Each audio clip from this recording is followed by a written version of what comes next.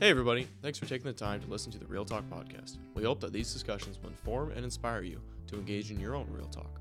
Today's episode is brought to you by our official sponsor, Trivan, builders of custom trucks, trailers, and enclosure buildings tailored to your needs. Be sure to check them out at www.trivan.com. A big thanks to them for making these conversations possible. Now, on to the episode.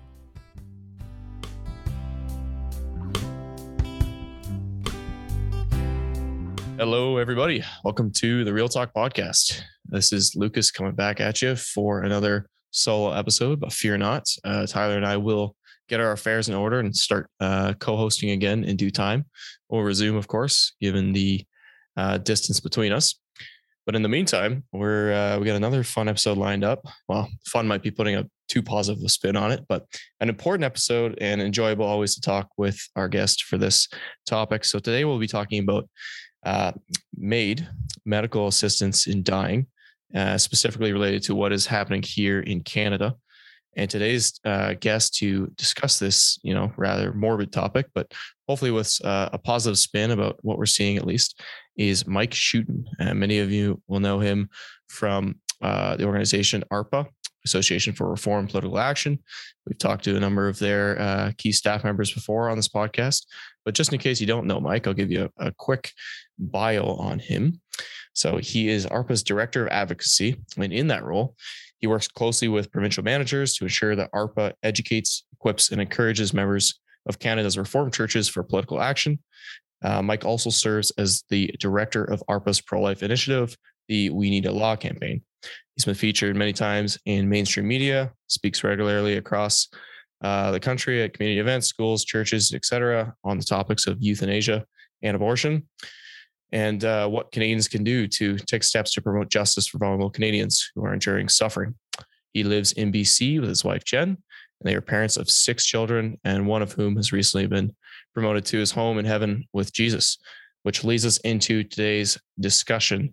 Mike has a particularly personal connection to this issue, and so maybe I'll invite you to first, thank you for being here, Mike, and then secondly, just walk us through your story with your son and how that relates to this topic today. Mm-hmm. Yeah, thanks, Lucas, for hosting Real Talk. I do appreciate many of the episodes that you and Tyler put out, and I appreciate the opportunity to speak a little bit into euthanasia and what we as Christians can do, I think both politically and pastorally on this topic. It has been a hard road that God has led us on, as you and many of your listeners, your viewers will know. ARPA Canada has been involved in the euthanasia file for many, many years now. And it's just been, intriguing to see God working in our lives to the point where something that we worked on in the abstract, kind of at the policy level, all of a sudden played just a really big role in our lives, where God led us through a road of suffering, where our son Marcus was diagnosed with bone cancer, and after 15 months succumbed to that, and as you just indicated, was promoted to be with Jesus. So that's given us just a lot of thoughts about suffering and how we can respond to suffering, and how many people in the world today are responding to suffering in ways that aren't consistent with a biblical worldview, and how that's troubling and concerning to us, as it always has been, but it feels more so now, just having that lived experience of going through that process. So I look forward to this discussion with you. I look forward to sharing with you and with your audience just some of the thoughts that come to mind after going through that part of the journey. And I should say that the journey is still ongoing. Grief is hard. And it's only been 7 months since Marcus passed away, and it's not easy as a family to kind of reinvent yourself, both as husband and wife and parents and children, when someone who was part of your family for 18 years, their character, their disposition, their contributions are all of a sudden not there. So that's been challenging, and in light of that, I would like to pass on behalf of our family huge thanks to the Reformed community in Canada, who has really been there for us through prayer and practical support, words of encouragement through Marcus's illness and even afterwards. That's been huge for us. We very much felt lifted by prayer. So thanks to everyone. We really appreciate that. Yeah, it's fantastic to hear you guys are doing okay, all things considered. And I'm sure many people will continue to pray for you as you continue on this journey. As you said, it's not over, and you have to continue to live life in this new reality. So I guess maybe to tie into that a little bit, we should talk about the opportunity perhaps that you and Jen had, your wife, to go to Ottawa to do a presentation to, I believe it was a mixed committee of MPs and senators. Do you want to talk a little bit about how that came about, how this opportunity presented itself, and then what that experience was like going to Ottawa? Obviously, you're familiar with Ottawa, but to give testimony on such a important file and one that seemed to be moving very quickly in a direction that was not favorable to our view on this issue. Mm-hmm. Yeah, just for the benefit of everyone, this committee that you speak about, it was a joint committee, right? So that means it's made up of members of parliament and senators. And the committee actually is a result of when Canada first legalized euthanasia back in 2016. So part of that legalization process was a mandatory 5-year review. So just to have Parliament review it, where are we at? Where are things going? Should we be expanding it further? Should we be restricting it more? How's it playing out? So that's what this committee was tasked with doing. Part of the considerations that were before them was whether or not to expand euthanasia to mature minors, or to children who are of the capacity to be able to make that decision upon the determination of a doctor or a medical practitioner. So in the spring of 2022, when they were hearing specifically on that topic, mature minors, ARPA Canada encouraged our supporters to submit written remarks to the committee that the committee would read and take into account as they deliberated and made recommendations to Parliament. So at that time, Jennifer and I, my wife Jennifer and I, we wrote a submission together with Marcus, who was still alive at the time. And that was kind of a result of Marcus coming to the recognition that that what we were going through connected very poignantly with the work that he knew I did. And I even recall one time him saying to me, he said, "Dad, I can see how what's happening is connected with your work. And if you can use our experience through this to make a difference, then for sure, then I would expect you to do it." So that was April 2022. About 6 weeks before Marcus passed away, we sent in a submission to the MAiD committee, this joint committee, and then we didn't really hear anything from it. On the work side, my colleagues who were obviously still working, I was taking some time away from work. They were monitoring all the submissions that were going to this committee and so on. And then at the beginning of November, this past November, I was pretty much integrated back into work full time after a time away after Marcus passed on. And we just got an email to our family email, the family email that we had sent that submission in through. It just said, "Hey, the committee's read your written remarks and they would like to invite you to come to Ottawa and present your testimony to the committee." So it was kind of one of these opportunities where you don't really want to do that, but it was a door that got open before us that we felt obliged to consider, and pretty quickly came to the decision that we should use this opportunity to share our story and try to present a Christian perspective on suffering and death in our country, and some of the concerns we had with they're considering even expanding it into the realm of mature minors. So that's how that invitation came about. Okay. And so you travel to Ottawa, you're there in front of these MPs, these senators. I mean, somewhat of an intimidating environment, even for a guy like yourself who's in this line of work somewhat. How did you go about crafting your statement? And what was, for those maybe who haven't seen it, what was the gist of that statement? And what tack did you take in arguing this? Because you're put in a tricky position. Obviously, this is not 2016 anymore. Like, euthanasia is very much in place. We're getting further down the road. And this is more about putting, it's probably not the best example, but like putting a stake in the ground saying like, hey, we can't go any farther than this.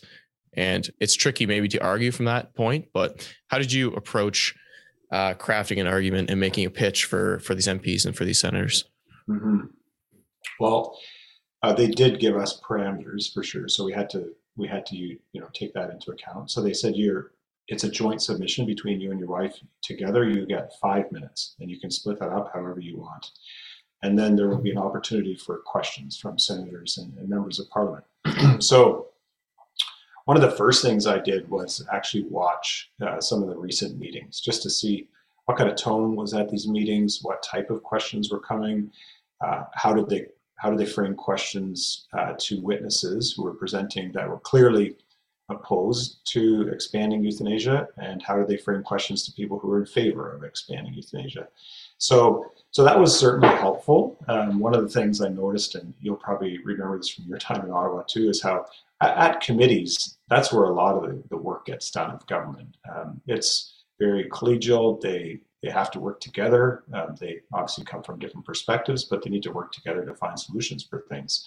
So we were nervous more so because it always is a bit unknown when you share a personal story like ours, how that's going to come across. Like, are you going to have enough strength to do it? What kind of emotions are going to come to the fore while you're relaying the story, and so on. So that was more a bit of our trepidation, especially Jennifer, my wife, who's this is not her thing at all to be involved in politics. So that was some of it. And then as to what we wanted to say, we were pretty intentional about, like, we want to share our story, and then we want to really impress upon the committee insofar as making recommendations. Like, we recommend you not expand, and that was due to some of the work we had done with members of parliament and other people that work in Ottawa who gave us advice and said, if you're presenting there, be sure to make specific recommendations. And that was just because as they go and draft recommendations, they're going to be searching through all the witness statements for who made recommendations, and they're just going to do a Control F recommendations or recommend. So that was good advice that we tried to put into place. And then it was, okay, well, what are we going to recommend? And I think that gets to where you were going as far as, how hard a line do you draw in the sand versus trying to be pragmatic, if you will, and saying, look, this is where we are. This is why we shouldn't expand. And I think we erred more on the side of pragmatic without minimizing the fact that we're principled Christians. This is our worldview. This is where we're coming from. But it was helpful, I think, to come at it from the pragmatic side, just because we were able to share a little bit into how suffering and the request for euthanasia or suicidal desire often is determined by the perspective of people around the person suffering. So we would talk about, for example, right, if Marcus's doctors and the people on his healthcare team had said to him, would you consider medical assistance in dying because you have a terminal illness? We don't know exactly the extent of the suffering that's going to come. He would have heard then, oh, you're giving up on me. And that would have been very, very, like, it would have had a negative impact on him and our family for sure.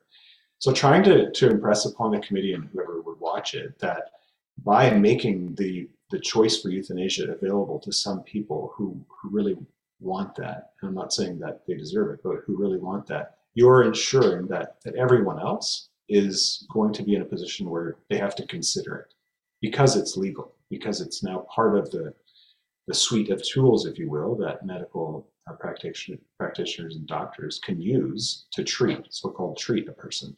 So just trying to show them that it's not just this autonomous decision that you make that doesn't impact anyone else. It has huge impact. And that our experience was such that Marcus's team and his healthcare providers through the BC Children's Hospital and Canuck Place Hospice all focused on him living well every day that he did live, even as bad as life became. They were focused on him living well. And then our Christian perspective as parents and families surrounding him was also such, where regardless of how bad it became, we still at the end of every day could say, okay, what happened today that we can praise God for? And there was always something every single day that we could, even though the suffering intensified more and more as the end came near. So yeah, there was quite a bit of thought put into how to present this to the committee. And then as far as the actual interactions we had with members of parliament and senators, I was very much prepared that there wouldn't be any questions, that the MPs and senators, because most of them are in favor of expanding medical assistance to dying, would recognize where we came from and just thank us for sharing our story and move along. But the questions did come. There were lots of them. I think 10 in total, 10 different times we had opportunity to interact. And that was, I think, just a gift from God to be able to share time and again a similar message in different ways as we interacted with those questions. So we received good feedback from even the senators and MPs who didn't agree with us. In the meeting, like afterwards, we touched base with some of them while we were still there, and then the next week we emailed them all and just thanked them for the opportunity to present there and wish them strength and blessing as they deliberated. And most of them responded to us and were very gracious and appreciated our perspective. It was one, I think, that the committee hadn't heard from before, if at all. So, were the kind of questions you got more on the pragmatic policy front, or were you able to kind of peel back a layer? And did you, like, this might be a stretch, but were there any worldview questions kind of thrown at you? Like, for example, why do you think life matters? Or were they digging any deeper, or was it just more pragmatic policy type questions? It was more so on the policy side, but worldview was very much at play. Yeah.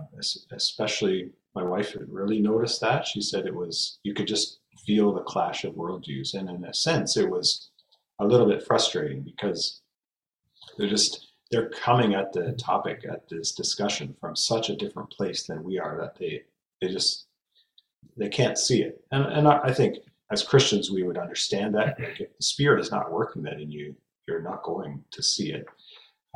But on the policy side, I think for me, what was most disappointing was that they would try to get us to agree that in some instances, euthanasia for children should be allowed. And they were really pushing us to just agree that it was okay in some instances. And of course, we didn't want to do that. But again, here to what I had viewed of the committee's work beforehand, there was one instance where one of the committee members asked, it was a psychiatrist, and he just all of a sudden said, he's like, so you're not in favor of euthanasia at all, for any reason, at any age? And the psychiatrist said, no.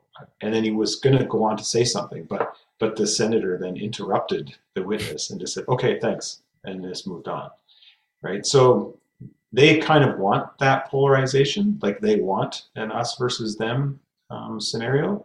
And we tried our best to not get into that, but just to communicate a compassionate answer every time they would put those questions forward. So it was, the other interesting thing to note was that the week prior, they had a witness from Quebec, Quebec mom, about a little boy, or not little, a 15-year-old boy named Charles. And he had cancer, a different kind of cancer than Marcus, but a similar type of journey where they couldn't get it, and he eventually passed away. But she was there advocating for euthanasia for minors, for mature minors, because she committed that to Charles, her son. She said, I am going to do my best to make sure that someone in your position again has the ability to request MAiD. And it was an emotional type of submission as well, and it was, from that perspective, good in that sense. But the outcome, the conclusion she came to was so polar opposite ours, right? It was like he and she wants people who are suffering to have that autonomous decision. And in her words, it was just so telling. She said Charles wanted some semblance of victory over the cancer, that he was the one who got to decide when his life would come to an end. In that way, somehow claim victory over the cancer. So, yeah, when you're conversing with people and relating to people that really have no concept of a sovereign God who, in His providence, puts certain things on certain people's paths, and they're responsible for how they respond to them. Like they don't have any of that concept. So it's hard to relate.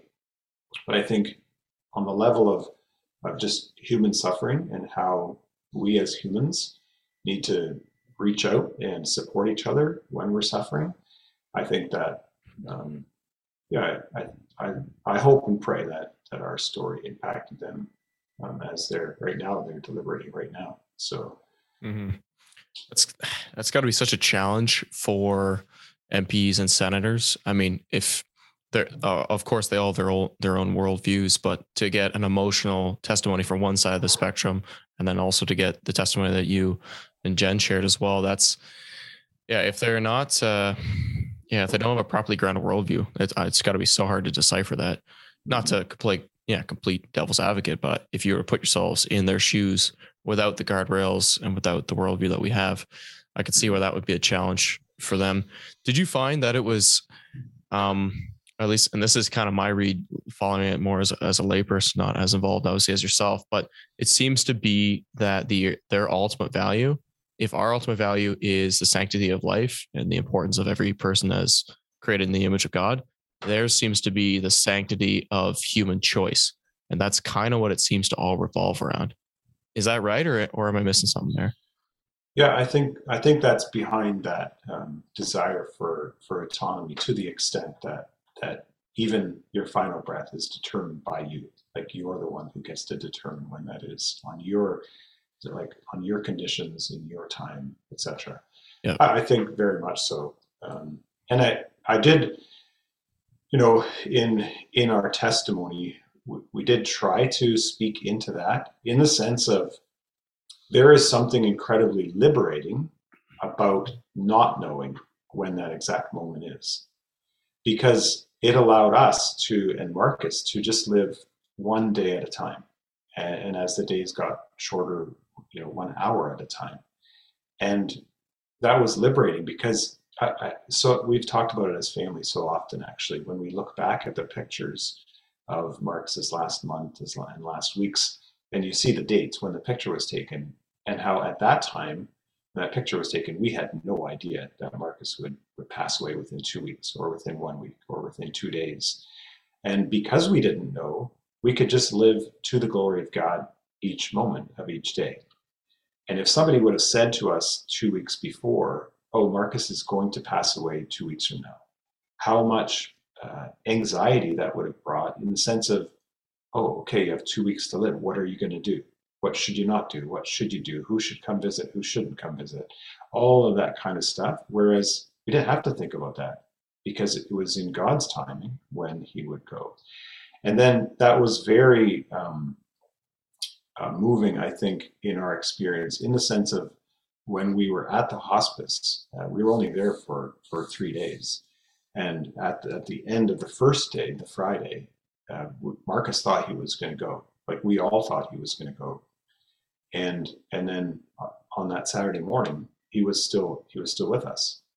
So I asked him then, I said, Marcus, do you want your friends to come? And should we invite Graham and Grandpa to come and say goodbye?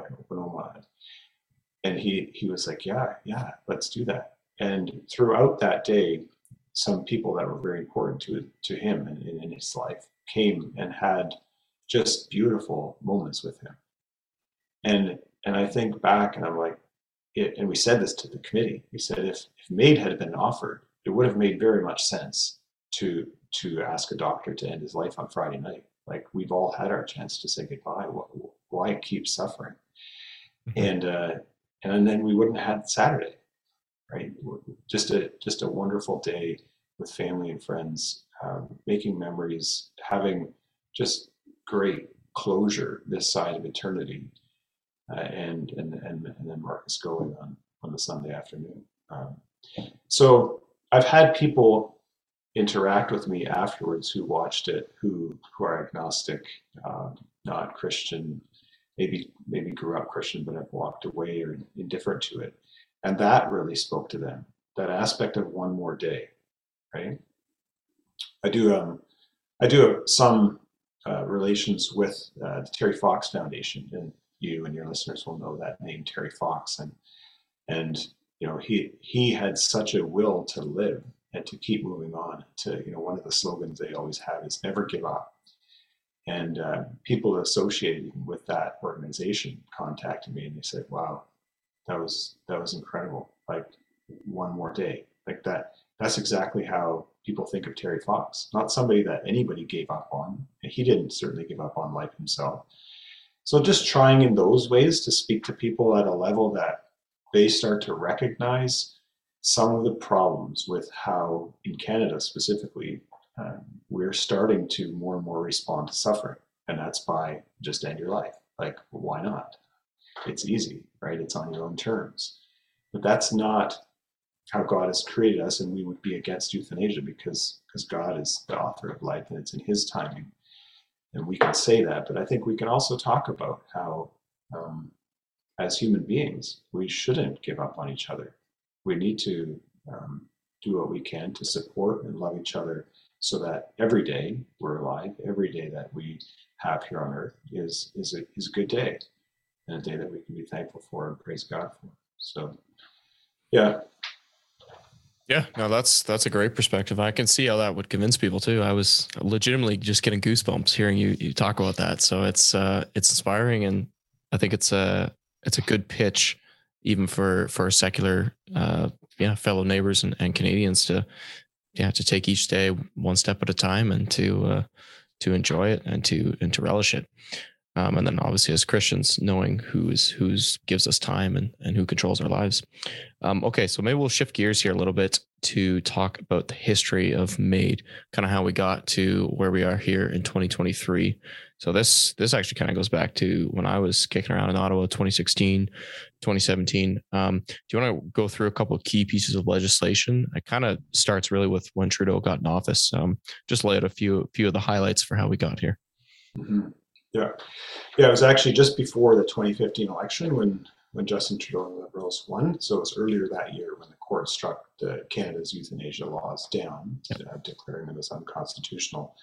There was a time period between that court decision and the election where we were looking to the Conservatives, who were still in power at the time, to put forward a bill, put forward something that would address this court decision. In fact, ARPA Canada worked hard on what we called the third option, which was an option that would still ensure that euthanasia was illegal according to the criminal code, but the law was drafted in a way that was constitutional and ought to have fit with the Supreme Court decision. But anyway, I think it's also good to remind ourselves that this didn't just start in 2015 with the court decision. Like people have been advocating in Canada all the way back to the days of Sven Robinson even, for the legalization of euthanasia, and people's, like, we think of the Sue Rodriguez case in this 1993.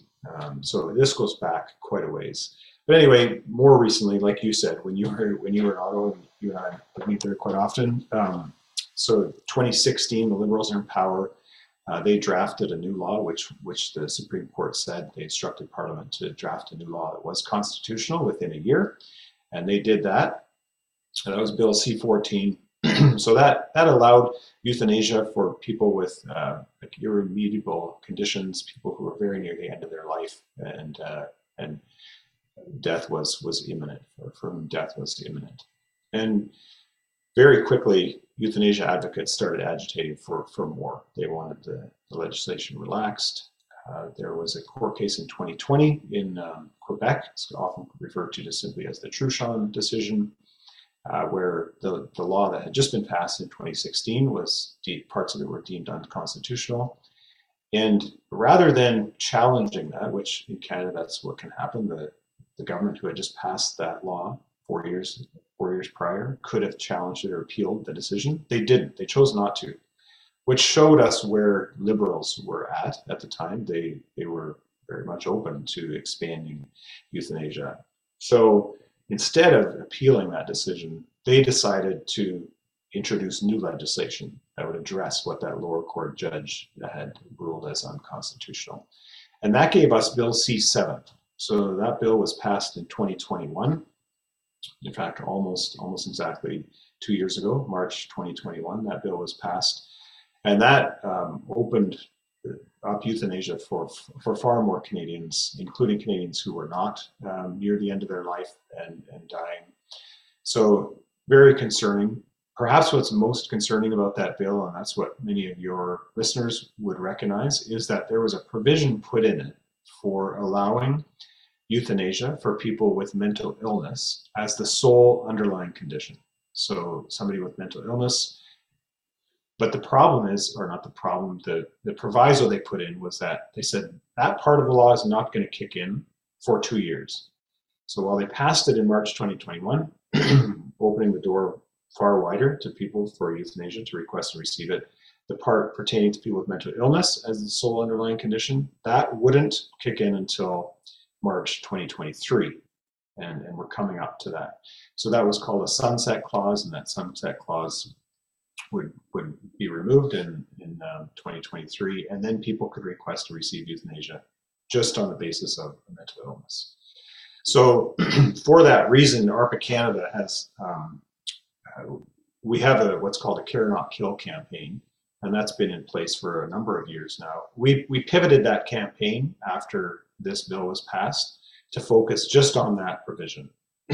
So just focusing on that. And that really has resonated with Canadians, whether they're faith-based Canadians or just Canadians at large are concerned that people with mental illness will be able to avail themselves of euthanasia as of March 2023. So that's where we're at in Canada today. We should also note probably that just prior to Christmas, so a number of weeks ago, the Liberal government indicated that they were going to delay this sunset clause. That's as a result of the pushback coming from both within Canada and outside Canada. The international community is also quite concerned about where we're headed. And David Lametti, the Justice Minister, indicated then that there would be a delay. We don't have a clue what that's going to look like.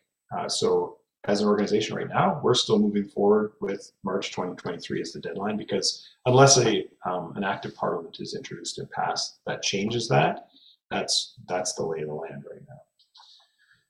I think, okay, go ahead. Well, yeah, I was just going to tee that up a bit for you then. So that's where we sit right now. I think maybe if we do a worst case scenario, and then we'll try to end with a best case scenario, that'd be a little more fun to do it that way. So, okay, so putting your pessimistic hat on, where do you think this is heading potentially? Well, I think I like to think that somewhere there's going to be a line drawn in the sand. Like somehow parliamentarians are going to see that, oh, okay, we've pushed too far, too fast, and we have to draw a line. And we're really hopeful that that can happen here at the mental illness provision, that Parliament can say, no, that's enough, we're not going that far. You hear that kind of language more and more from the opposition parties, and not just the Conservatives. The NDP as well are quite concerned about when people are going to homeless shelters and people are making requests for medical assistance in dying because they can't afford housing and basic medical requirements, then they're on board too with the push to try to stop this. So I think, though, while there is hope there, we do need to recognize what this has resulted in our country. We've had euthanasia legalized in Canada for not even 7 years, and the data we have right to the end of 2021, that's the latest data we have, shows a 10-fold increase in MAiD deaths in Canada in only 5 years, from around just over 1,000 in 2016 to over 10,000 in 2021. And more and more the requests for euthanasia are not because somebody is very near the end of their life and dying, but for things like, I don't have the same quality of life as I used to. I can no longer do the same things that I used to. Some of them even citing loneliness and isolation as a reason to request euthanasia. So this connection between law and culture is really being felt, right? Where Whereas before, all efforts would be made to help somebody address their suicidal desires because of some underlying condition. Now, the easy way out is just to request medical assistance in dying. And we have a government who's all too eager to oblige that. So it's that's bad. Like that's the really concerning aspect of where we're at, how this has changed culture in a sense. And back to actually, if I could for a minute, I don't know how much time we have yet, but lots. Go ahead. Okay. We were able to make this point at the committee as well, and I think it's good. It's good for us people advocating against euthanasia to remember this, that palliative care is a huge part of this conversation as well. And we, in our situation with Marcus's illness and his hospice and palliative care, were able to experience how we can do things in a way that many adults never experience.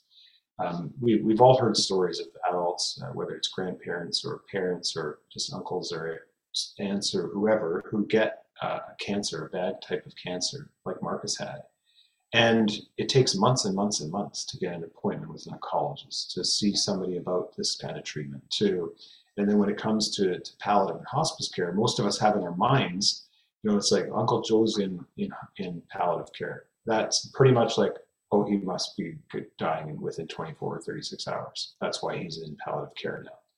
Whereas with us, palliative care was engaged with Marcus so he passed away in May, about 8 months before he passed away. And that was because their teams are all about addressing symptoms.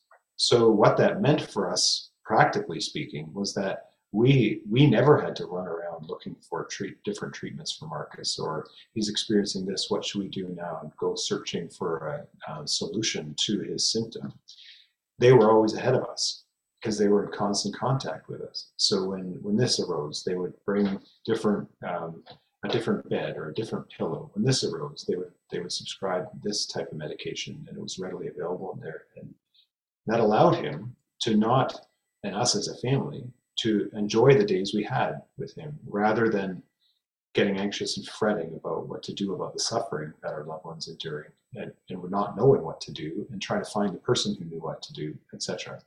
So palliative care, as it is playing out in Canada for children, is kind of where we need to go when it comes to adults as well.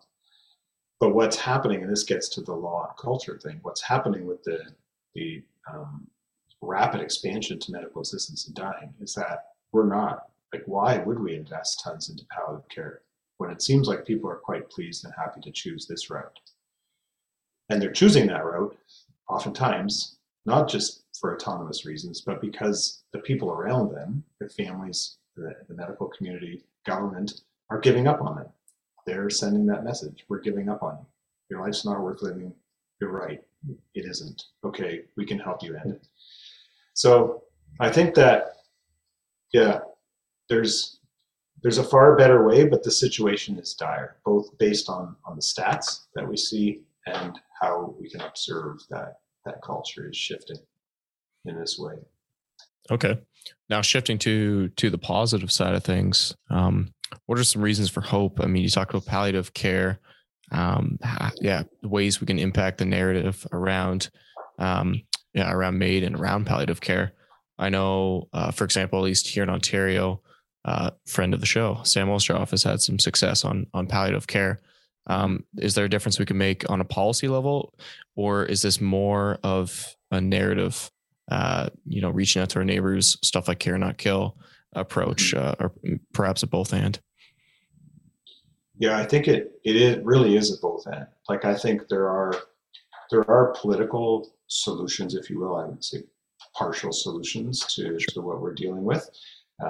So governments who support palliative care, robust palliative and hospice care strategies, that's excellent. We need people like you just referenced, Sam Ostroff, to advance that kind of thing and build the support in provincial and federal legislatures for sure.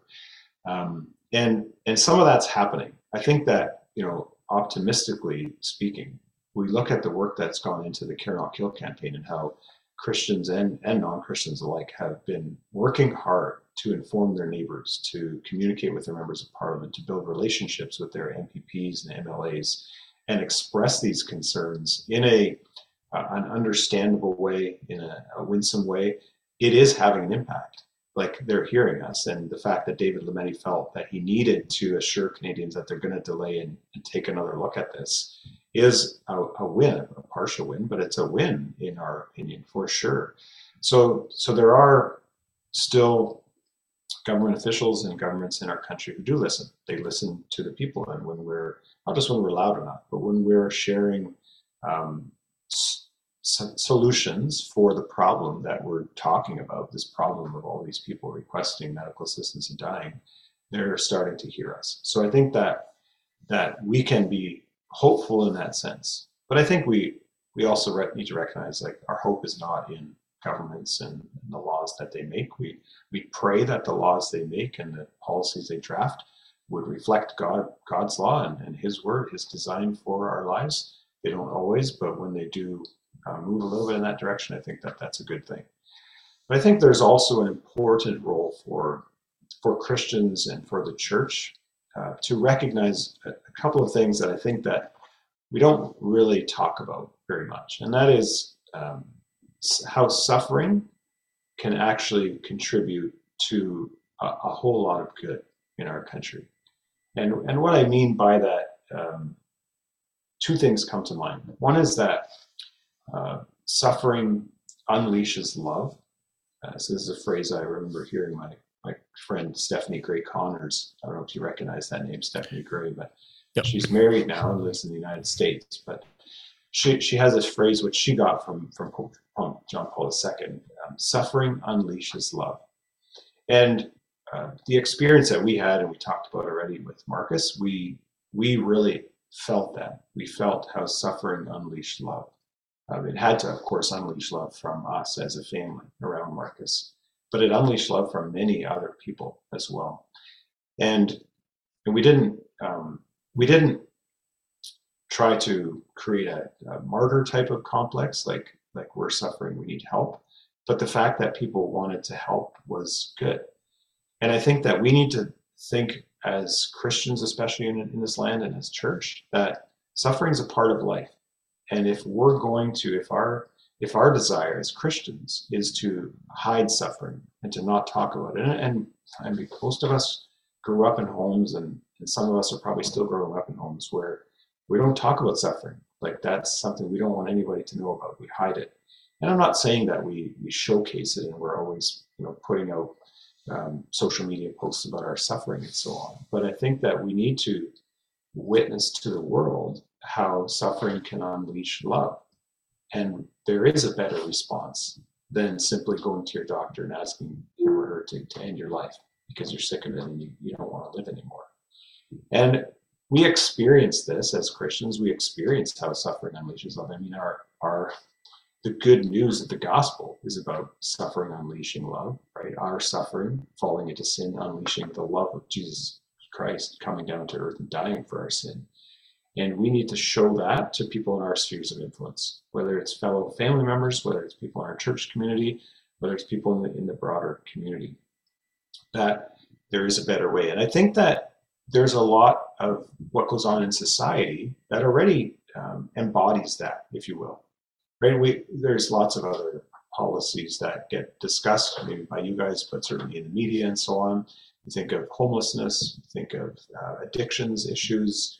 These are like people who are concerned about these things and are doing what they can to help those who are disenfranchised and are dealing with addictions, are doing so because of the human spirit to care and have compassion for each other and try to lift each other up and do what we can to enable someone who might be down and out, to enable them to flourish. We don't give in to that suffering, right? We don't give in to that despair and say, oh, you're right, your life does suck. I can help you deal with that. No, we try to lift them up. Lucas, I remember, and I've relayed the story to a couple of MPs as well. So I grew up here in the Fraser Valley of British Columbia, and there's as in most urban centers, there's like a big radio talk show. And for us, it was CKNW 980. And we'd drive around the Fraser Valley on a Saturday, me and my dad and a couple of my siblings. And, every 10 minutes, the traffic would come on, the traffic report, right? How we didn't have phones back then. So you need to listen to traffic reports so you know which areas to avoid. And once in a while, the traffic reporter would say something like this. They would say, the Petula Bridge is closed due to a police incident. And as a kid, I can remember hearing that and wondering, what does that mean? Like what?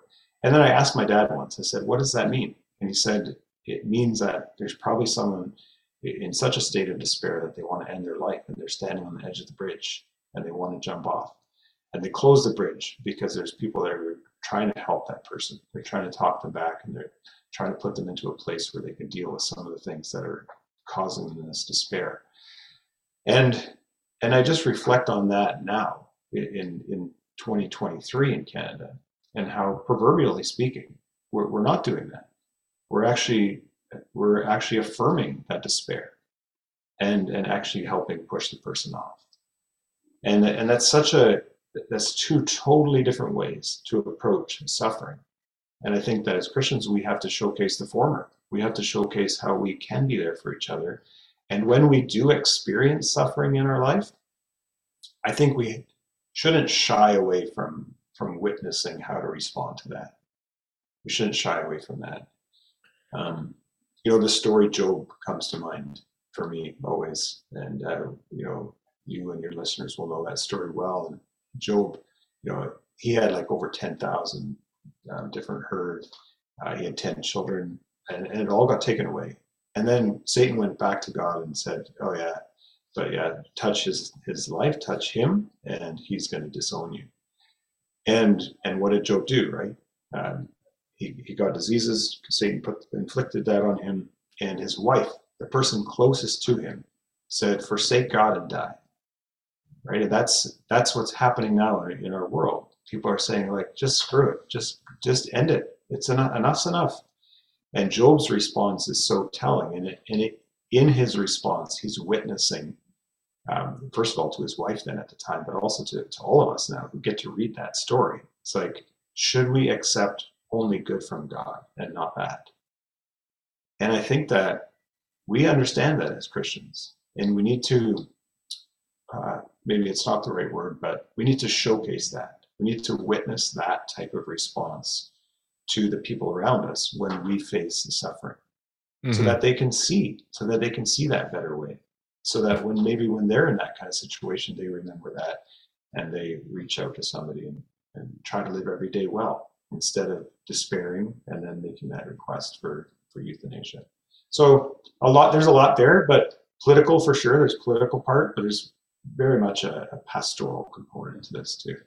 Yeah, 100%. Well, and that's where it starts, right? It's sure politics is there, but it's definitely downstream of our culture and just the day-to-day witnessing to each of those around us. And if we show that joy in suffering, as you talked about, that is a powerful witness. And I think that will actually go a longer way than we might think to helping this issue and helping turn the tide. Because yeah, as you say, it's very strange dichotomy we have where still today, like you definitely do hear about it. Like they'll shut down the Skyway Bridge here locally or whatever because someone will be on it. And I saw a story the other day about a couple hockey players who were going across one of these bridges and somebody was trying to jump and they pulled aside and they ended up talking them off a ledge. And there was a whole article praising them for doing that. And justly so. It's a good act to do.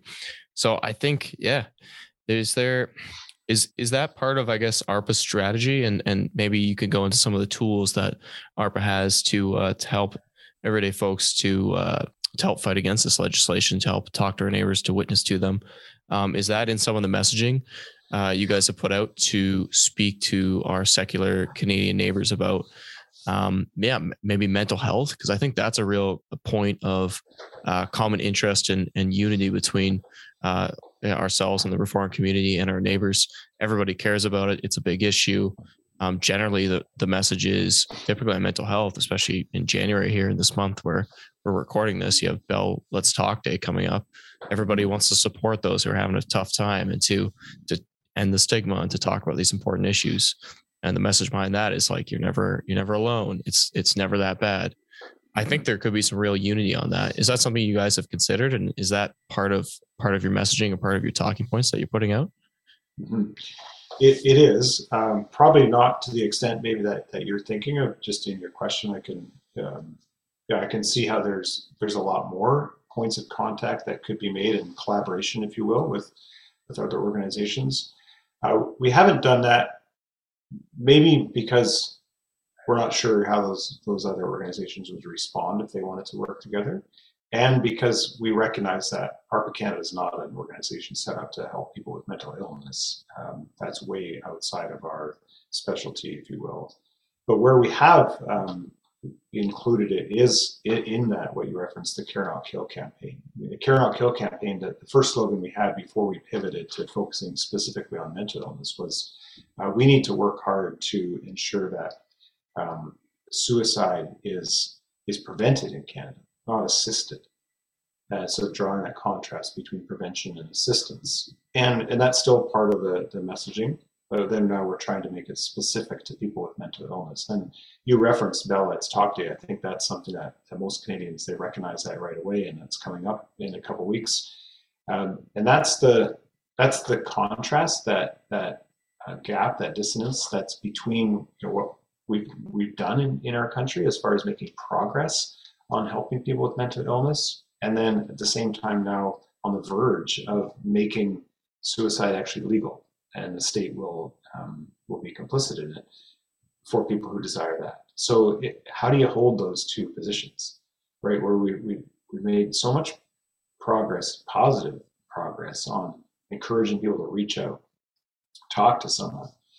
Don't jump off the bridge like the story you just relayed, and that's so encouraging. But then on the other hand, we are allowing them to do that and condoning it should they want to.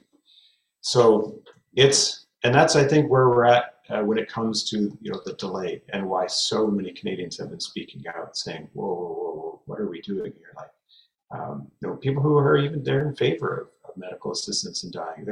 If they envision themselves, 85 years old and dying of cancer in a bed, they're like, I want that. I want that for sure. But when you talk to them about their child with schizophrenia, and maybe who has attempted suicide, and now they're going to just be able to go to their doctor and get them to sign off and actually do it, and you'll get a call that your son or daughter has passed away because they requested MAiD, then they're concerned. They're like, whoa, no, that's not how we should be living in our country. So that's what we're trying to build on through the Care Not Kill campaign, just getting people to talk to their neighbors, to their MPs, to wherever this conversation comes up, and expressing themselves that way, and hopefully getting enough people on board to say, yeah, we're going to support the government in holding the line, or whoever in government wants to initiate that as a policy. Yeah. For sure. Okay. Well, I guess maybe looking forward to the spring and this March deadline. I think you referenced it earlier. You guys are essentially just planning on it not changing, because it would take an act of parliament at this point to adjust that. If it does change, I guess you just have to see what happens maybe, but what do you see happening in the spring, and what are some tangible calls to action that you have for our listeners? Well, so I would encourage everyone, if they're not already, to subscribe to ARPA Canada's newsletter, because that way you're going to be kept up to date as to where this is at and what you can do. So just simply go to arpacanada.ca and subscribe to our newsletter if you haven't already done so. Because you're right, things do change pretty quickly. Right now, we're going to continue focusing on the efforts that we were engaged with before Christmas on the Care Not Kill campaign. So that's a number of things. So some people have been signing petitions. Some people have been putting lawn signs in. Some people have been ordering flyers. So we have mailbox flyers that people can just deliver in their neighborhoods. And those often result in really good conversations with your neighbors. We get feedback from people who had one of those delivered on their doorstep. And it's encouraging that people are, for the most part, just thankful that someone made them aware of this. And then through that campaign, we're trying to get people to then start building a relationship and connect with their member of parliament. So that's what's been going on. And I want to encourage people that is bearing fruit. And also that if the March deadline comes and goes without any change in policy, that we need to continue with that message, because if that deadline comes and no policy change is made by that deadline, that doesn't mean we have nothing to do. That doesn't mean all hope is lost. We can continue working with members of parliament who want to make a change and might introduce a private member's bill, or say there's a change in government and a new government says we're actually going to address that. Now we've heard the people. So don't think that if that deadline comes and goes, all your work is for naught. It definitely is still going to bear fruit, God willing, of course, into the future. So keep building those relationships with your members of parliament. Keep up with this messaging for sure. Okay. I saw a video, I believe you actually may have shared it on your Facebook page there, about Pierre Poilievre, the conservative leader, essentially using what seems to be some of ARPA's talking points on this issue. If the Liberals don't end up changing their minds or backing down on this, are you optimistic that should we see a change in government, there may be some action on this file from the Conservatives? Well, I mean, you've been in politics and you know that nothing's a certainty. But I would say that, and that's why I felt compelled to share that video, which was basically a snippet from a year-end video that Pierre Poilievre had done for one of the news outlets.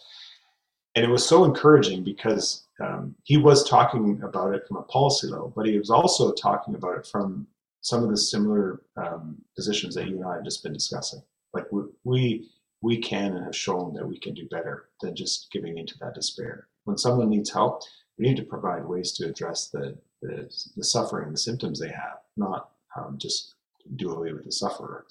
So that was encouraging. The other good takeaway I think we can have from that is that should Pierre Poilievre and the Conservatives form government at some point, they're right now building a nice platform with which to build some policy from themselves on this. So it's the first time in a long time that we've seen Conservatives not just duck, bob, and weave from a social issue, but actually tackle it head on and have their talking points resonate with Canadians and show that really that compassionate side that I think Conservatives need to show, and ultimately what is conservative and Christian in our country. Mm-hmm. Yeah, that is optimistic. That's not what I've ever really seen in my lifetime as a younger guy, for sure. So we'll see, I suppose, where that goes. Yeah, this has flown by. This has been a lot of fun and pretty informative. Do you have any closing thoughts you want to leave with our listeners and our viewers about yourself, ARPA, this topic, anything like that? I think, generally speaking, sometimes Christians feel that, everything's just getting worse and worse. Where is this all going?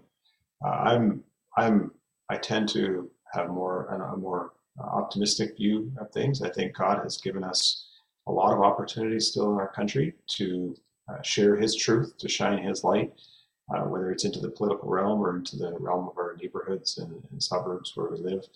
And I just want to encourage people to focus on that. God is the one who's sovereign. He's in control.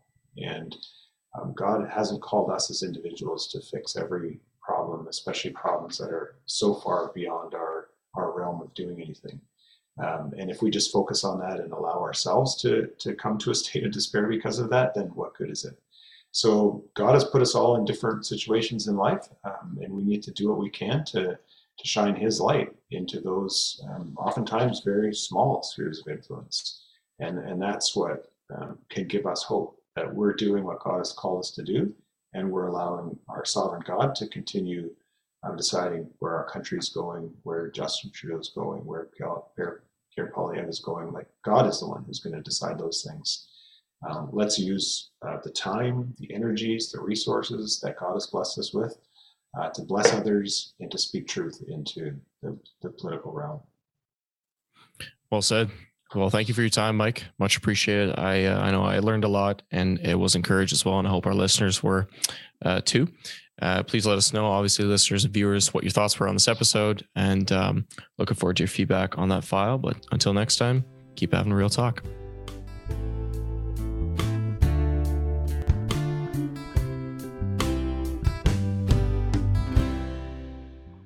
Thanks for tuning in to this episode of Real Talk. We really appreciate you taking the time to listen or watch the show.